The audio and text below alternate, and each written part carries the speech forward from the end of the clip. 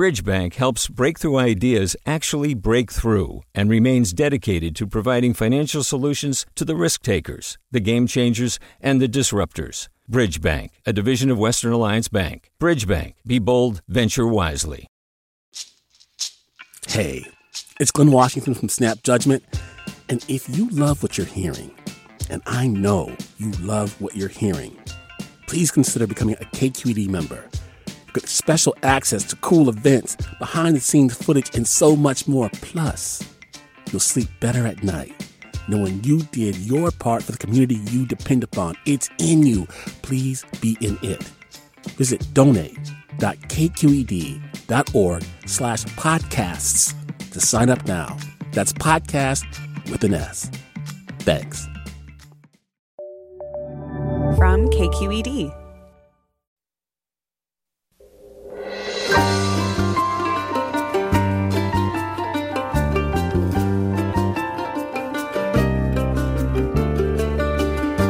From KQED Public Radio in San Francisco, this is Forum. I'm Marisa Lagos. It's been a rocky year for students, parents, and teachers in San Francisco, and the turbulence doesn't seem to be letting up. Even as the district prepares to welcome its youngest students back to classrooms next month, controversy over a series of tweets by a school board member is stirring up anger and calls for her to resign.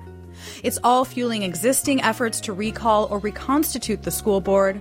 Meanwhile, the district superintendent is preparing to retire come June, even as declining student enrollment imperils the district budget for years to come.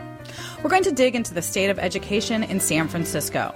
That's next on Forum, right after this news.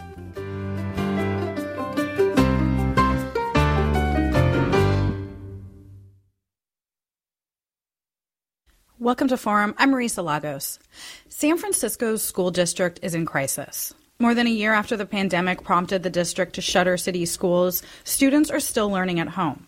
And while the youngest students are set to return next month, there's still no plan to bring back middle and high schoolers. Meanwhile, enrollment is dropping, and the district superintendent, Vincent Matthews, says he'll retire at the end of this school year. On top of all that, the school board has been mired in a series of largely self-inflicted crises, from international ridicule over a plan to rename some schools to anger over changes to the admissions process at the city's most prestigious public high school. Some parents are attempting to recall the school board, while others are pushing a ballot measure to change the way the board is chosen.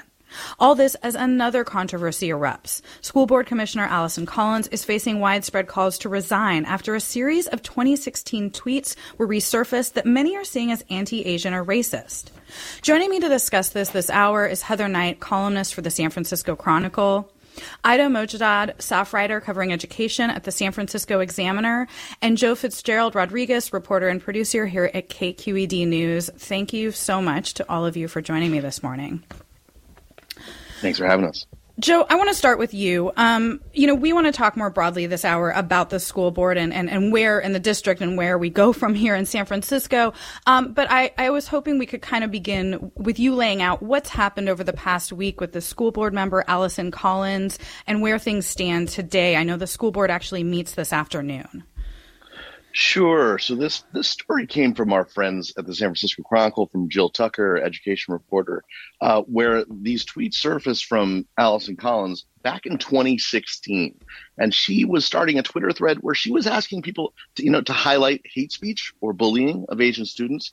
But within the thread, she goes and makes assertions like that some members of the Asian community perpetuate the model minority for their own gain, and makes a kind of a comparison to a house, an N word that a word I would not want to repeat on air, that many found extremely offensive. The comparisons people have said are broad generalizations that perpetuate harmful stereotypes, and they come at a time, as we all know, when there's anti-Asian hate rising, lots of attacks in the community, and a lot of fear. So the tweets surfaced at a time when we're already talking about the harm to the Asian community. And ever since then, just about every elected official in the city, nearly everyone, has signed on to a letter asking her to resign. The furor has been pretty strong. Yeah. Ida Mojdad, thank you for joining us as well. Can you talk a little bit about Allison Collins' response to this. She wrote a post online, right, defending and well, I don't know. I don't know if we want to characterize it as an apology, because many people feel that it's not. Exactly. A lot still don't feel like it was the right apology that met what people were needing to hear at this moment. And she went on to outline how it was taken out of context at the time of Trump and everything. And even the people who have not yet called for her to resign or are, have spoken against the tweets but are not asking for her to resign, the remaining colleagues of hers on the Board of Education, some have still felt that apology was not enough and that she needs to do more. And again, I don't want to spend all day on Allison Collins and this, but Joe, I mean, this is not the first time this year that she has made headlines around some of her comments, right? I mean, we saw anger at a Facebook post over her characterizing parents that were creating learning pods, a dust up at Lowell High School during the debate over the admissions process there. I mean, do you think this is just because of the moment we're in and the terrible AAPI violence we're seeing, or is this a bigger sort of issue with this board member or the board broadly? Yeah, I think that's a really interesting point, because what we saw, we can kind of see the feeling from her colleagues in elected officials in San Francisco, largely by the negative space they create, right? They abandoned her so quickly. They went over and called for her resignation so quickly, partially because of what she said this time, but partially because of what you're saying. There certainly has been many instances where she's kind of drawn public ire with her social media statements and may not have built effective political bridges or community bridges to have that trust that people knew where she was coming. She made an argument a lot that she was misunderstood, that her context was different than what people are painting it as. But if she had built that trust with the community, if that was there in the first place, she may have had more ground to make that argument politically. And we saw that she didn't have that ground and she didn't have those allies.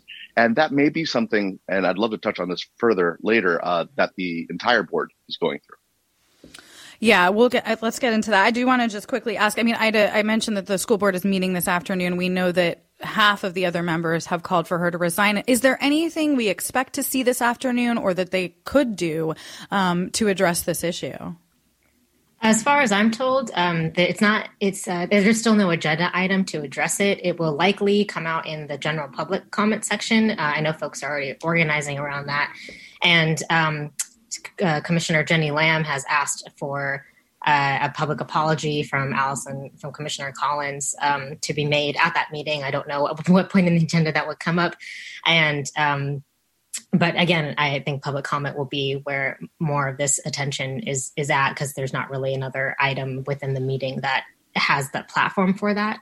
And it will be really interesting to see how they kind of either address it right off the bat or if they carry on. And sticking with you for a moment, or Joe, if you want to jump in, I mean, I know that the city, we've seen the mayor and essentially the entire board of supervisors, even folks who I think Allison Collins counted as allies in the past, call for her resignation. Is there anything that City Hall could do to step into this and force her out or to change the dynamic here? Joe, you want to take that?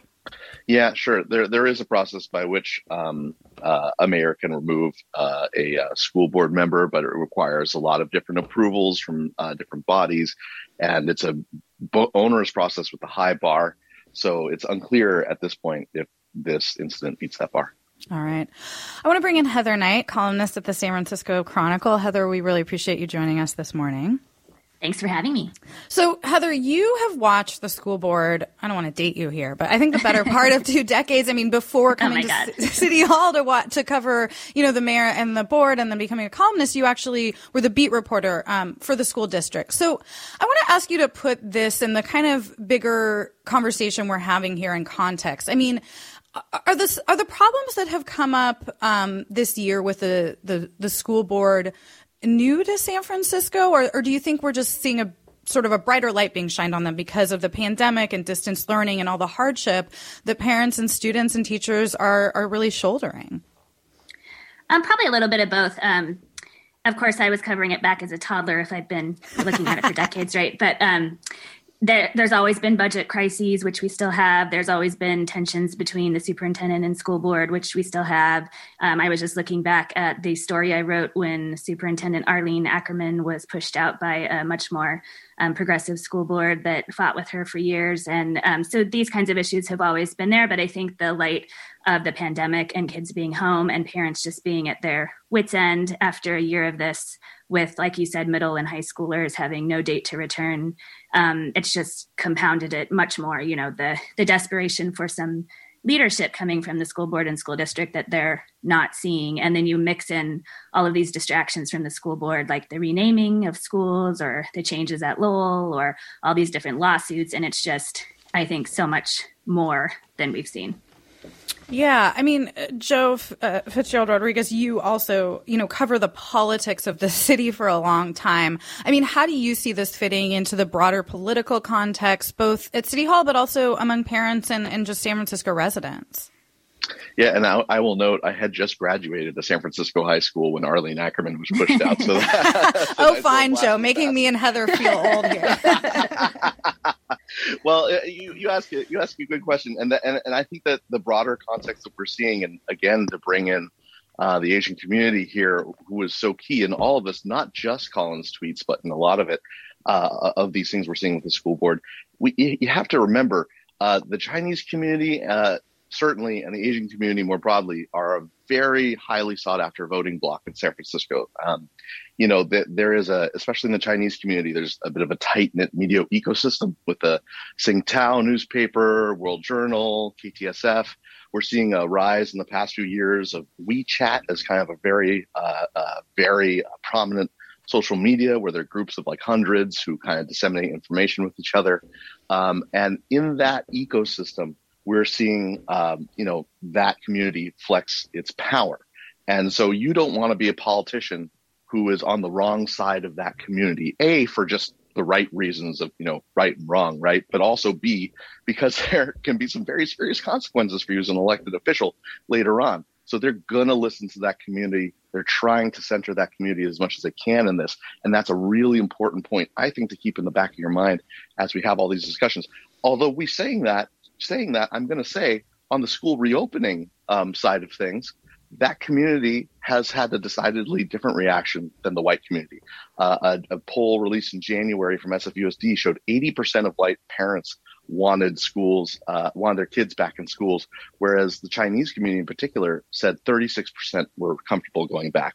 There's a very different feeling between these communities on school reopenings. Yeah. And Ida Mojdeh, I'm curious, have you seen any of this play out in terms of either different constituencies? I mean, we should say, I think more than half of the students at SFUSD do identify as Asian American. So this is a big chunk of the school population.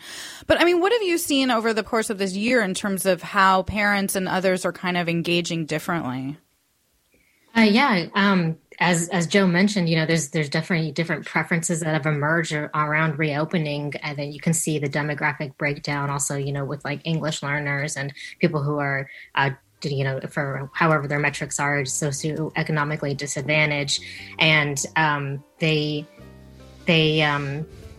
exactly which aspect are you asking about? Oh, well, we're actually coming up on a break. So okay. I'm going to, we can come back to this. I wanted to tell our listeners, if you're parents or students and you have comments, call us now, 866-733-6786, or get in touch on Twitter and Facebook. We're at KQED Forum. You can also email questions to forum@kqed.org. We're talking about the turbulence at the San Francisco School District, and we'll be back after this short break.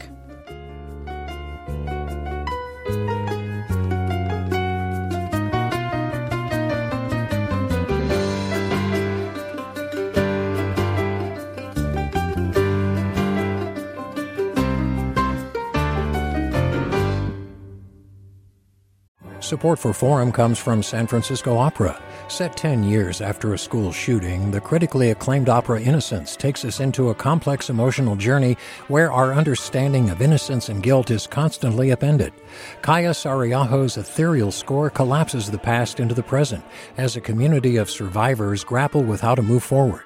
Don't miss the highly anticipated American premiere of Innocence, June 1st through 21st. Learn more at sfopera.com. We're talking about the turbulence at San Francisco School District. I'm Marisa Lagos. I'm here with Heather Knight, columnist at the San Francisco Chronicle, Ida Mojadad, staff writer at the San Francisco Examiner, and Joe Fitzgerald Rodriguez, reporter-producer for KQED News.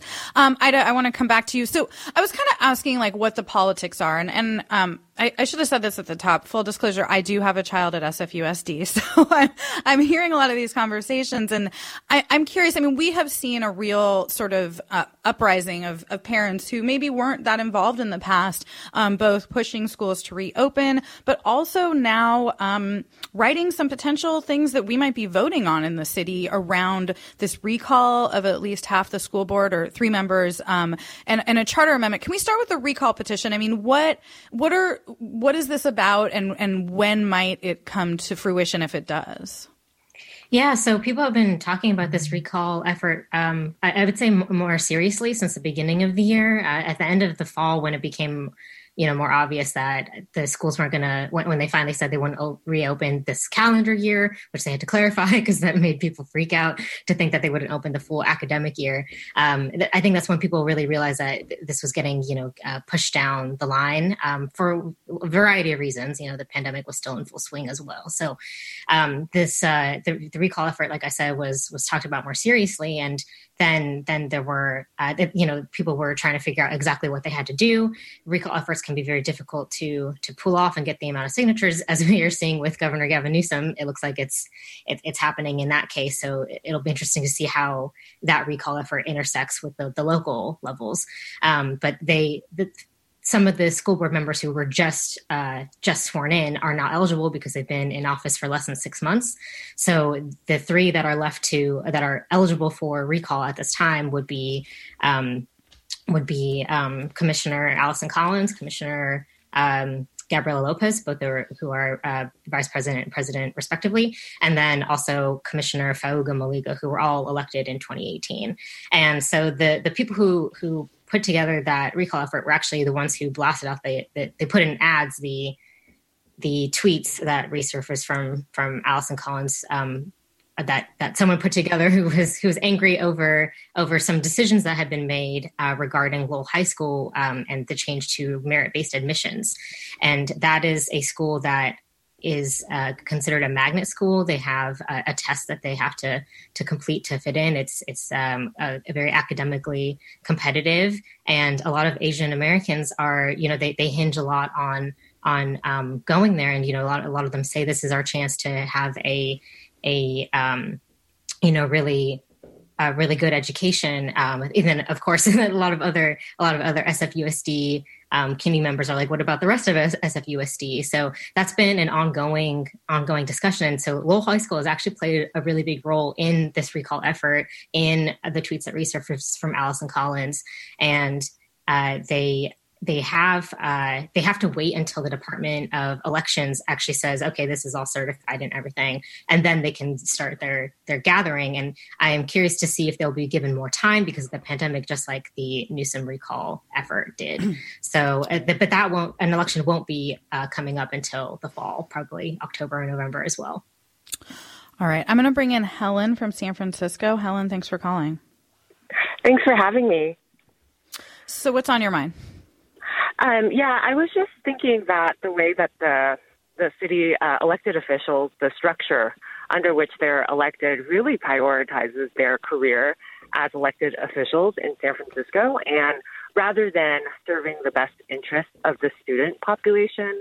And I just wanted to see if the guests had any commentary on that. Is that the elected board members right now probably have a handful of other, wants, desires, and wishes for their career in politics, rather than a background and understanding of our student population and serving their needs. And so, therefore, a lot of their actions kind of symbolically perpetuate their career as a politician, rather than a well-contextualized server of education. Thank you. That's, I think, a good point. Yeah. Oh, yeah. Go ahead. Tangentially related was just that how much I love the SFUSD teachers and how great of a job I think they've done throughout this pandemic. And the board has really kind of discredited education as an institution in San Francisco because their actions just are pure embarrassment for the entire, education system in the city. All right, Helen, both really good points. And I think also kind of complicated on the second one because I think a lot of the teachers chose to teach in a city like San Francisco because they might believe in some of the same sort of progressive values, but I think to Helen's point, don't always feel supported. But Heather, I want to get you on that first point, which is something we've heard a lot more talk about lately, which is that should the school board be elected? Why is it? And is it used more as a springboard to other things? And you've kind of dug a little into the history of our election system and our school board district here, right, in San Francisco. Yeah, the school board has definitely been a stepping stone for politicians in the city. Many have gone on to become supervisors and advanced even beyond that.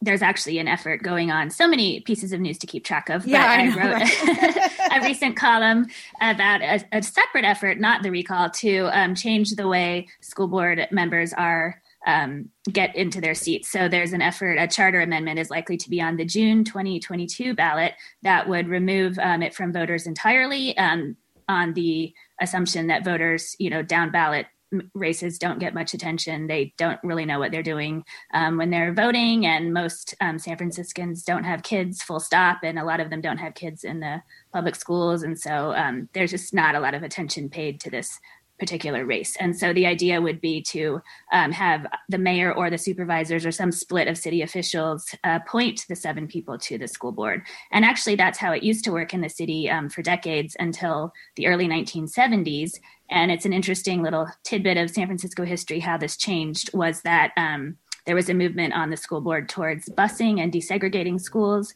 And some parents did not like that. And they wanted just to be able to send their kids to neighborhood schools and not be bused. And so they actually pushed a change to have their fellow voters elect the school board, which passed on the 1971 ballot. And it didn't work in their favor, though, because the city actually voted in school board members who supported busing and desegregation efforts anyway. And doesn't that just show how complicated education, debates so have always been, right? And I think a lot of the best efforts, not just in San Francisco, but nationally to make things more equitable have often not led to what people are interested in. I want to go to bring in another caller, Nick in San Francisco. Nick, you're on Forum. Hi. Hi, good morning. I'm an Asian American. I'm a SFUSD parent. I live out here in the outer Richmond. My daughter's actually a senior at George Washington High School. And I'm absolutely in support of Board Commissioner Allison Collins. This whole issue, starting from the recall effort and the consistent criticisms of both her and Gabriel Lopez, it's been really, really ugly. They've been absolutely elected to be activists and representing the needs of underrepresented and marginalized students and families in San Francisco. And to see, lo and behold, when they've been doing just that, they've been attacked left and right.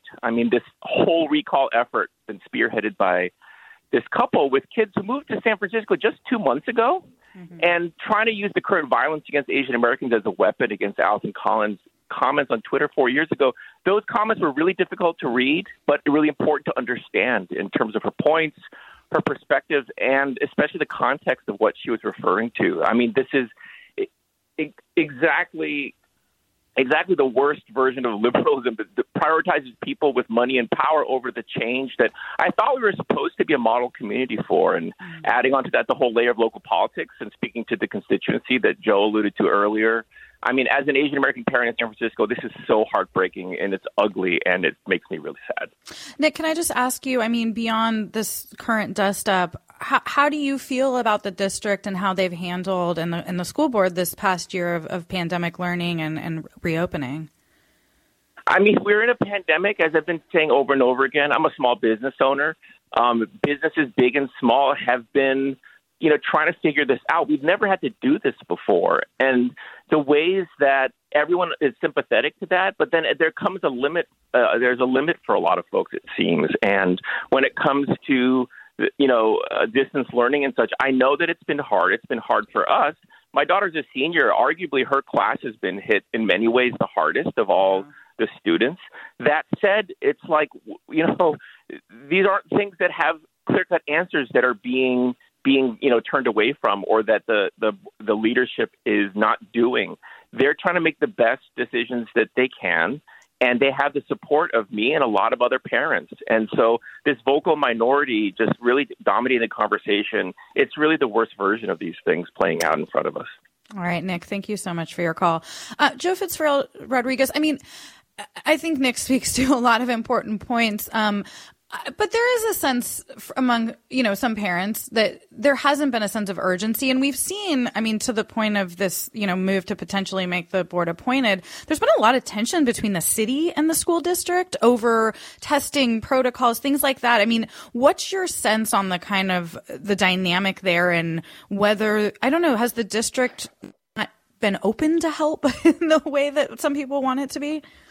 Well, I in terms of who's helping and how, there's been a lot of critique of the mayor from the school board saying, hey, we need you to come in and help. There was something someone was telling me the other day, and I was kind of pondering it. I'm not sure if I fully have come around to it yet, but a lot of folks saying that, Mayor Ed Lee's strength was being a great convener, get everyone to the table. Let's get everyone to kind of come to a consensus. He was the consensus mayor, right? That was his nickname. We saw London's strength, Mayor Breed's strength in the pandemic has been kind of taking decisive actions, kind of leaping forward. And when that needed to happen, she got a lot of accolades around the country for her decisions with the pandemic. But maybe the consensus aspect is not necessarily her strength. And I heard from some longtime political folks, political watchers, who were speculating to me that, maybe a Mayor Ed Lee perhaps would have gotten all the heads together in a room and gotten them to talk across the table with one another. One other political bit of fallout I did want to refer back to, with Heather mentioning the charter amendment that might see the school board be appointed or not. I think it's that effort may get a lot of fuel because of Collins's comments. And the longer she stays on there, some people have been telling me that the more likely it is that, they will be used, those comments will be used in advertisements to the Chinese community when it comes around the recall effort. She's basically handing them a bullhorn to make their argument. Yeah. It also puts Board President Gabriela Lopez a bit at risk too, because she's the only one on the board she's not at this stage anymore, but she has defended her to say, it's time for restorative justice and moving forward. And so it does put the rest of them at risk. Again, being the one who's up for recall, and then Faugo Maliga being the other one, but he has come out against asking for her to resign as well. And it does seem like Lopez and Collins just sort of have been, in a lot of ways, the most criticized over a lot of issues. Maybe it's because of their leadership roles, or just they're speaking to the press more. I want to bring in Amanda in San Francisco. Hi, thanks so much for your show today. I have 2 kids in the district, and I've been following everything really closely. I was really struck by the statement by district administrators condemning the tweets, and I'm wondering, with the superintendent leaving, the staff reeling, the budget in shambles, are we on our way to a state takeover of the district, and is there any path there? What would the process look like? All right. Anybody want to take that? Heather, have you heard anything about that? I don't know the details of the process, but I have heard that rumbling. I think it would probably mostly be about the budget. We know from some numbers that came in yesterday that kindergarten applications for the fall are down 10%. And it's unclear for upper grades what the enrollment will be like in the fall. I think a lot of parents are still deciding what to do depending on how things shake out with middle school and high school. But those enrollment numbers could mean a lot less money coming in. And there doesn't seem to be a whole lot of acknowledgement from the school board yet on how to deal with that. Because we should say the enrollment is tied to budgets, right? There's like money tied to each body essentially enrolled in the district. I want to get Heather and Ida on this. What about the issue of the superintendent, Vincent Matthews, announcing he'll retire at the end of this year? Still really in the middle of this crisis around the pandemic. Heather, what do you make of that? Do you think that was sort of something he'd been planning all along, or do you think he's frustrated Or I mean, I don't know. I think some people might blame him for a lot of this stuff as well. Yeah, again, looking back at my coverage of Arlene Ackerman when you asked me to be on the show yesterday, I was struck by, she was much more,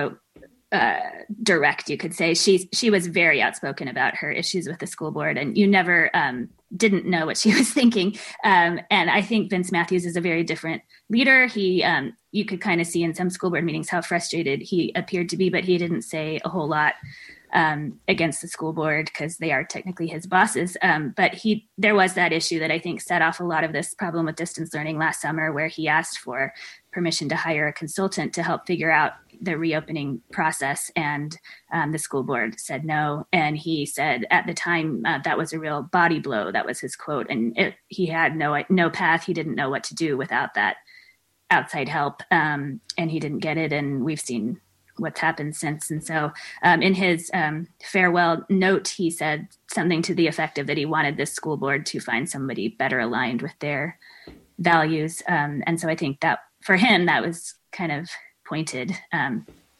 So I think he intended SFUST to be his final position, but I think that this past year and how so much turmoil definitely made that even less tenable to stay here much longer. Yeah, and Ida Mojadad, I mean, that seems very complicated because you do have this recall effort, a lot of anger at the school district, but they will be the ones picking his replacement, right? Yeah, they will. It's not clear exactly the timeline that they're going to be getting that in order, but I imagine it'll take some time. And a lot of educational institutions have had this issue. City College of San Francisco is also looking for a chancellor. There's a lot of vacuums of educational leadership, and so that will also make it hard to find someone for that fits the needs of the district and for City College at the price that they can as well. So it'll be very competitive to select a new leader on so many levels for all these other educational institutions. I think recruiting is going to be really hard because anybody would look at the headlines, out of this district if they're considering applying or taking a job. And I don't know, I don't know what kind of person wants to jump into this right now because, so many crises coming from every direction.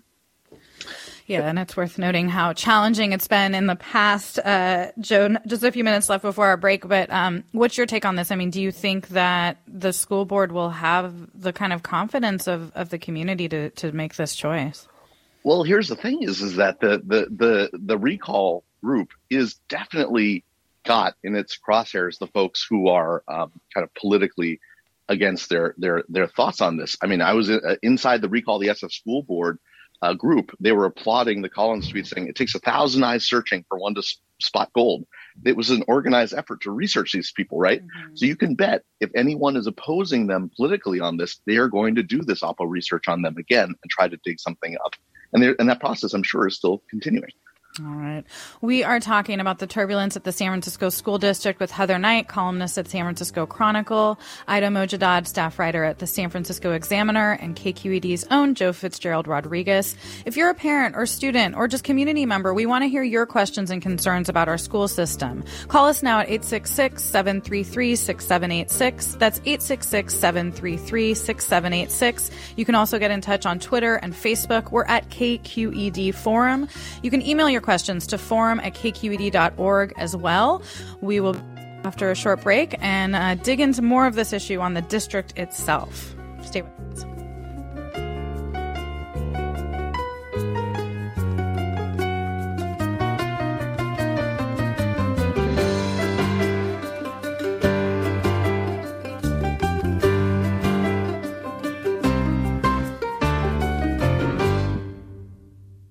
We've all got those parts of our house where the internet just won't go. Well, if you had wall-to-wall Wi-Fi from Xfinity, you could worry less about dead spots. Because with wall-to-wall Wi-Fi from Xfinity, you get fast speeds, reliable connection in every room, and power for all of your devices, even when everyone's online. That's wall-to-wall Wi-Fi only with Xfinity. Restrictions apply, not available in all areas. Actual speeds vary. Forum. I'm Marisa Lagos. We're talking about the turbulence at the San Francisco School District with Heather Knight, columnist at the San Francisco Chronicle, Ida Mojadad, staff writer at the San Francisco Examiner, and reporter, producer for KQED News, Joe Fitzgerald Rodriguez. I want to talk about, in the last 20 minutes, about the future. And I have a couple of comments. Alana tweets, I've effectively written off 2.5 years of my child's education for one reason or another. As a public school supporter, it's beyond disheartening. And Ruth says with all the turbulence, it's hard to get the board's attention on other issues. A coalition of gun violence prevention groups has asked the board to send a letter to parents informing them about California laws requiring safe storage of guns in the home to make sure kids don't find and use them. This should not be controversial if only we could get the board's attention. And Jackie writes, I've never understood why cities don't have more of a role to play with the school district. The city should have some standing to ensure that schools are serving their constituents. I want to, talk. We've been talking a lot about the school board, which is obviously where the buck kind of stops. But Heather, Nate, I mean, the district itself, I think there's always going to be tension between a district and individual schools. But between Matthews leaving and just the kind of broader concerns we're hearing, I mean, how much of this is about the district? Because a lot of this is a bureaucratic organization with people who last way longer than school board members. Yeah, I think that there's a lot of frustration towards the school board and the school district itself from parents. I hear all the time that parents love their teachers, they love their school sites, but they just get so frustrated with the central office and the school board. And I think that that's huge. I think the school district has not done a good job communicating about reopening. Every time they put out like a 50-page slideshow that's like single spaced and extremely confusing. And I'm thinking, I can't figure this out. So many parents will not be able to make sense of this. And I think communication needs to be much better towards parents. There was also that false start when they said kids would come back in January. And then the day before winter break, they said, oh, never mind. It's just been kind of one thing after another. You don't really feel like there's strong leadership or that people know what they're doing. And Ida Mojadad, I mean, this is something Heather's talking about that I think became clear to many parents during some of these school board meetings. I know that the one last summer, for example, where they laid out why they weren't reopening, felt kind of like a fait accompli to many parents, right? That they feel like they're being asked to weigh in, but that the decision's already been made by the district. Yeah, and the district has actually been careful in their language to say, for the first time, a tentative reopening date if the indicators allow, and the same thing for the January 25th. And that's also, I think, also part of the frustration is not knowing exactly when everybody would be be able to be back in school, because they kind of do it in waves. So by the time one starts, later waves, it takes a little bit of time to get everybody in there and settled in there. It's not like one day where everybody suddenly returns.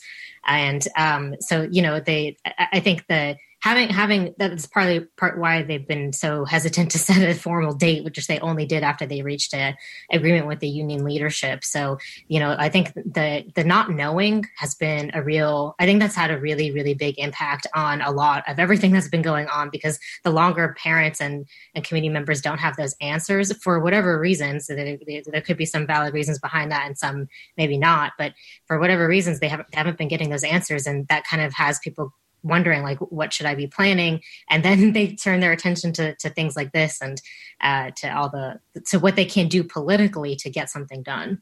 Right.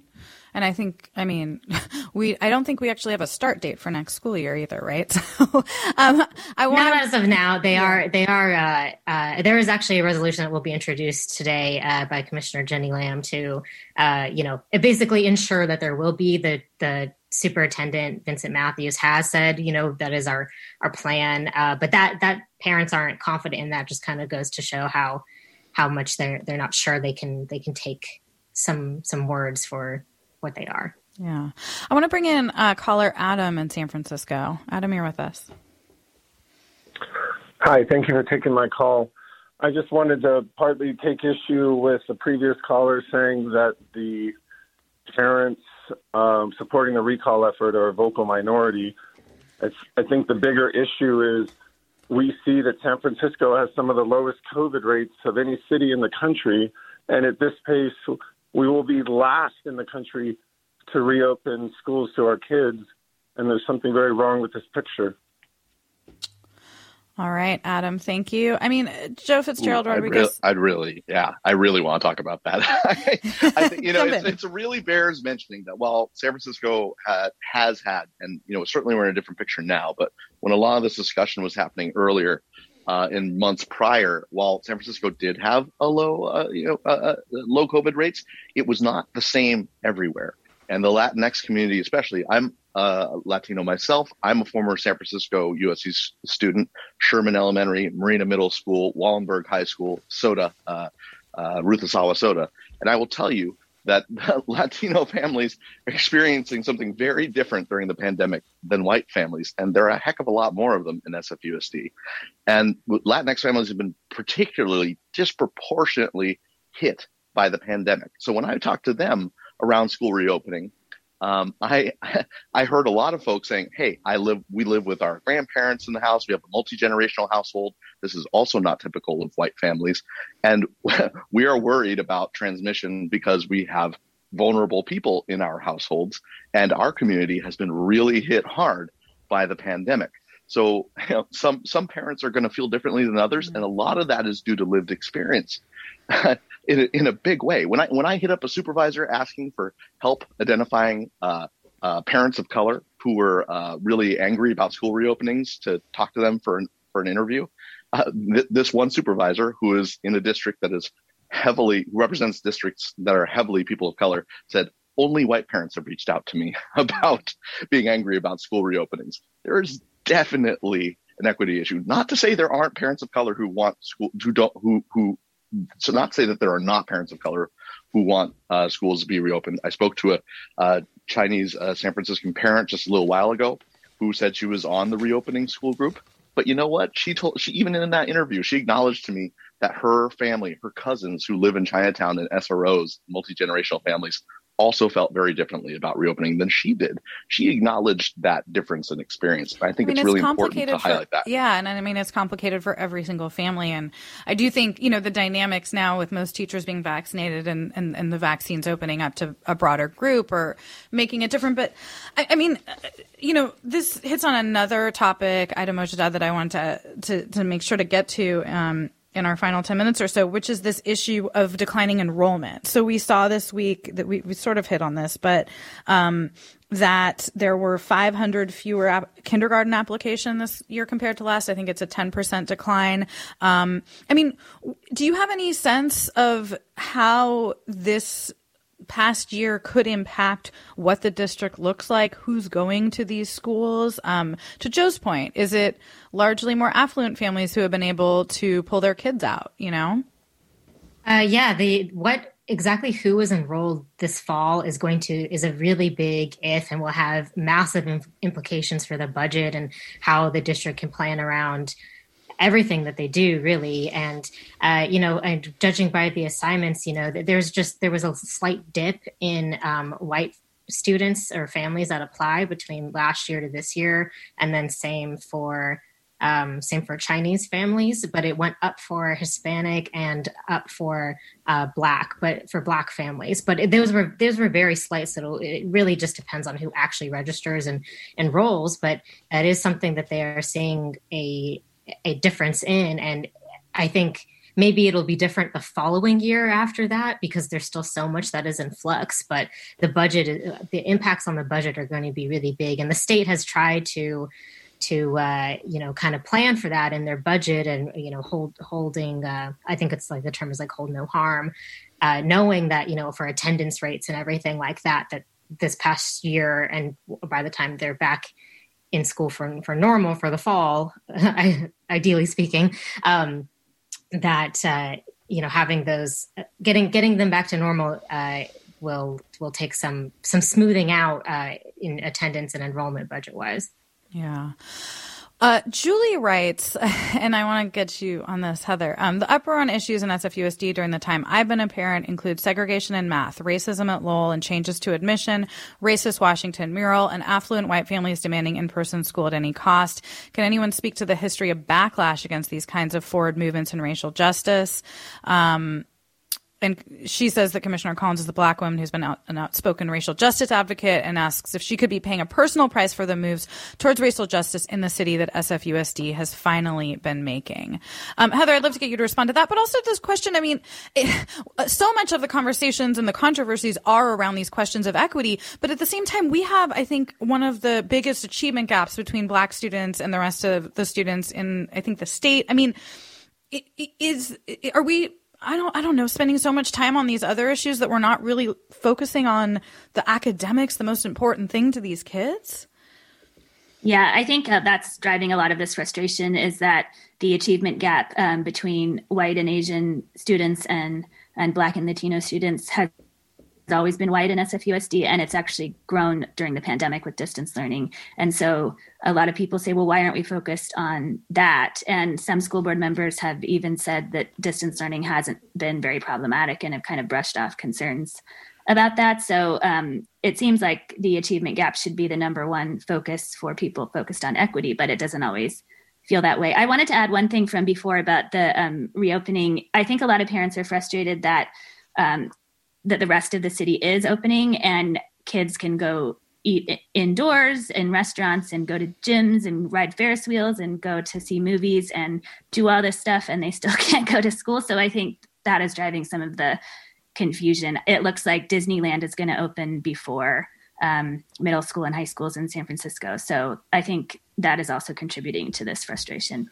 I just want to add one more point on, whether to the anti-racism efforts and the academics. These are a lot of things that students have actually been pushing for. Every time I would hear, stuff about the murals, it's kind of astounding how many students would pour out and kind of have to pour out their hearts to talk about how it felt to see, the murals at the George Washington High School. And same thing for the students at Lowell High School. Black students are a really, really small minority there, and they have a lot of, racism that they've had to deal with just going to school, and that does affect their learning as well. Absolutely. And police in schools, that's something that they had to address last year too, because the district has had to with all the Black Lives Matter protests, they could finally have a real conversation around that. And a lot of the younger folks were saying, like, we don't want them in our schools. And of course, it opens up some of their complications on what happens when they do have to respond to an incident. But in any case, this is something that they're saying that some students are saying this does affect our way of learning.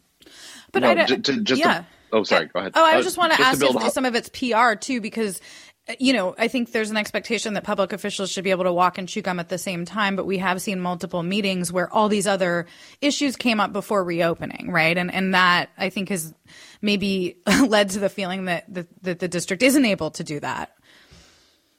Joe, what you're going to say, though? Yeah, so I would say that, families feel a little differently about issues. Again, I remember interviewing this was a few years ago, but I remember interviewing a Black family who had their kindergartner arrested by a cop in an SF school.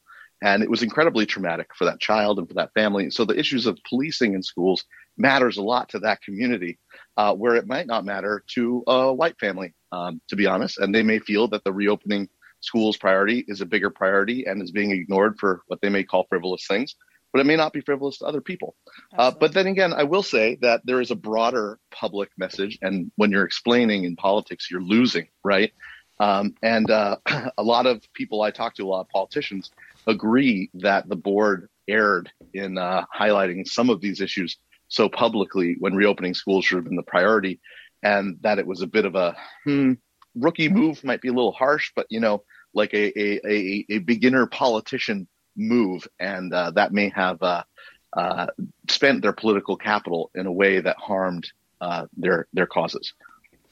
Right, which of course gets back to this question about whether we should, the question of is this a political position and should it be, right? I mean, that's sort of at the heart of some of these debates.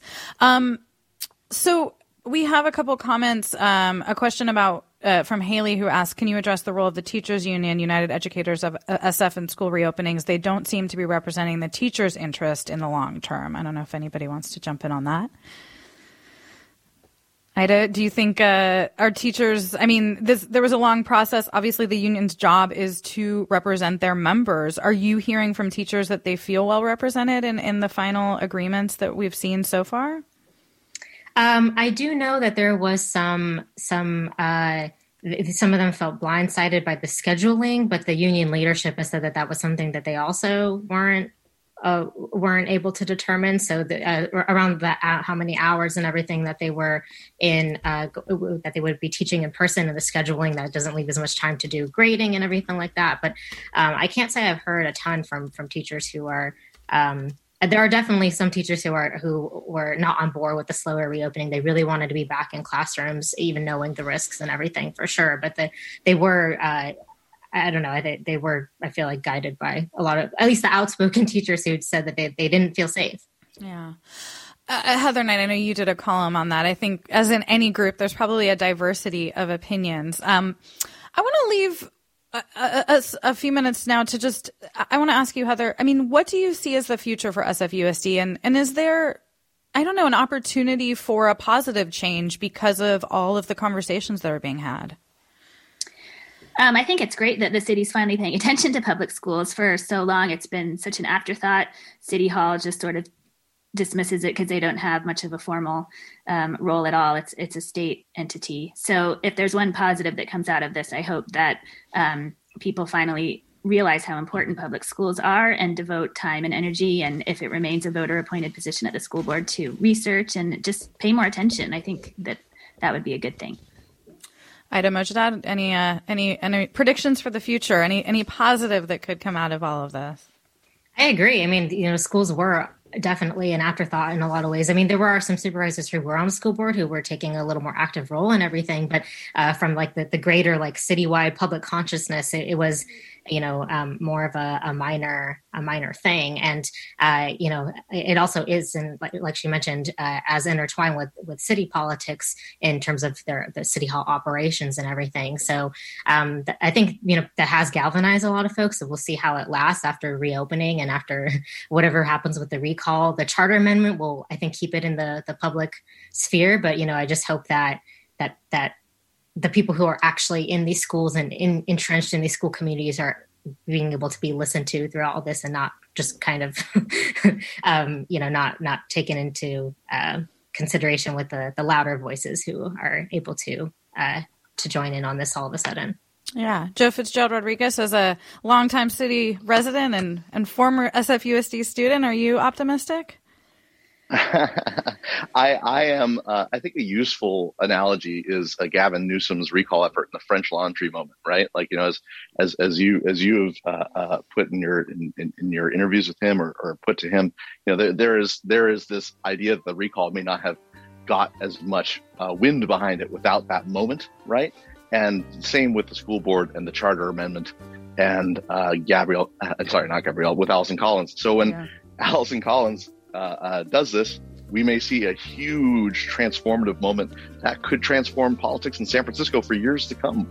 All right, we're going to leave it there. We've been talking about the state of education in San Francisco, where the embattled school district goes from here. Thank you to Heather Knight from the San Francisco Chronicle, Ida Mojdad with the San Francisco Examiner, and KQED's Joe Fitzgerald Rodriguez. You've been listening to Forum. I'm Marisa Lagos. Stay tuned for another hour ahead.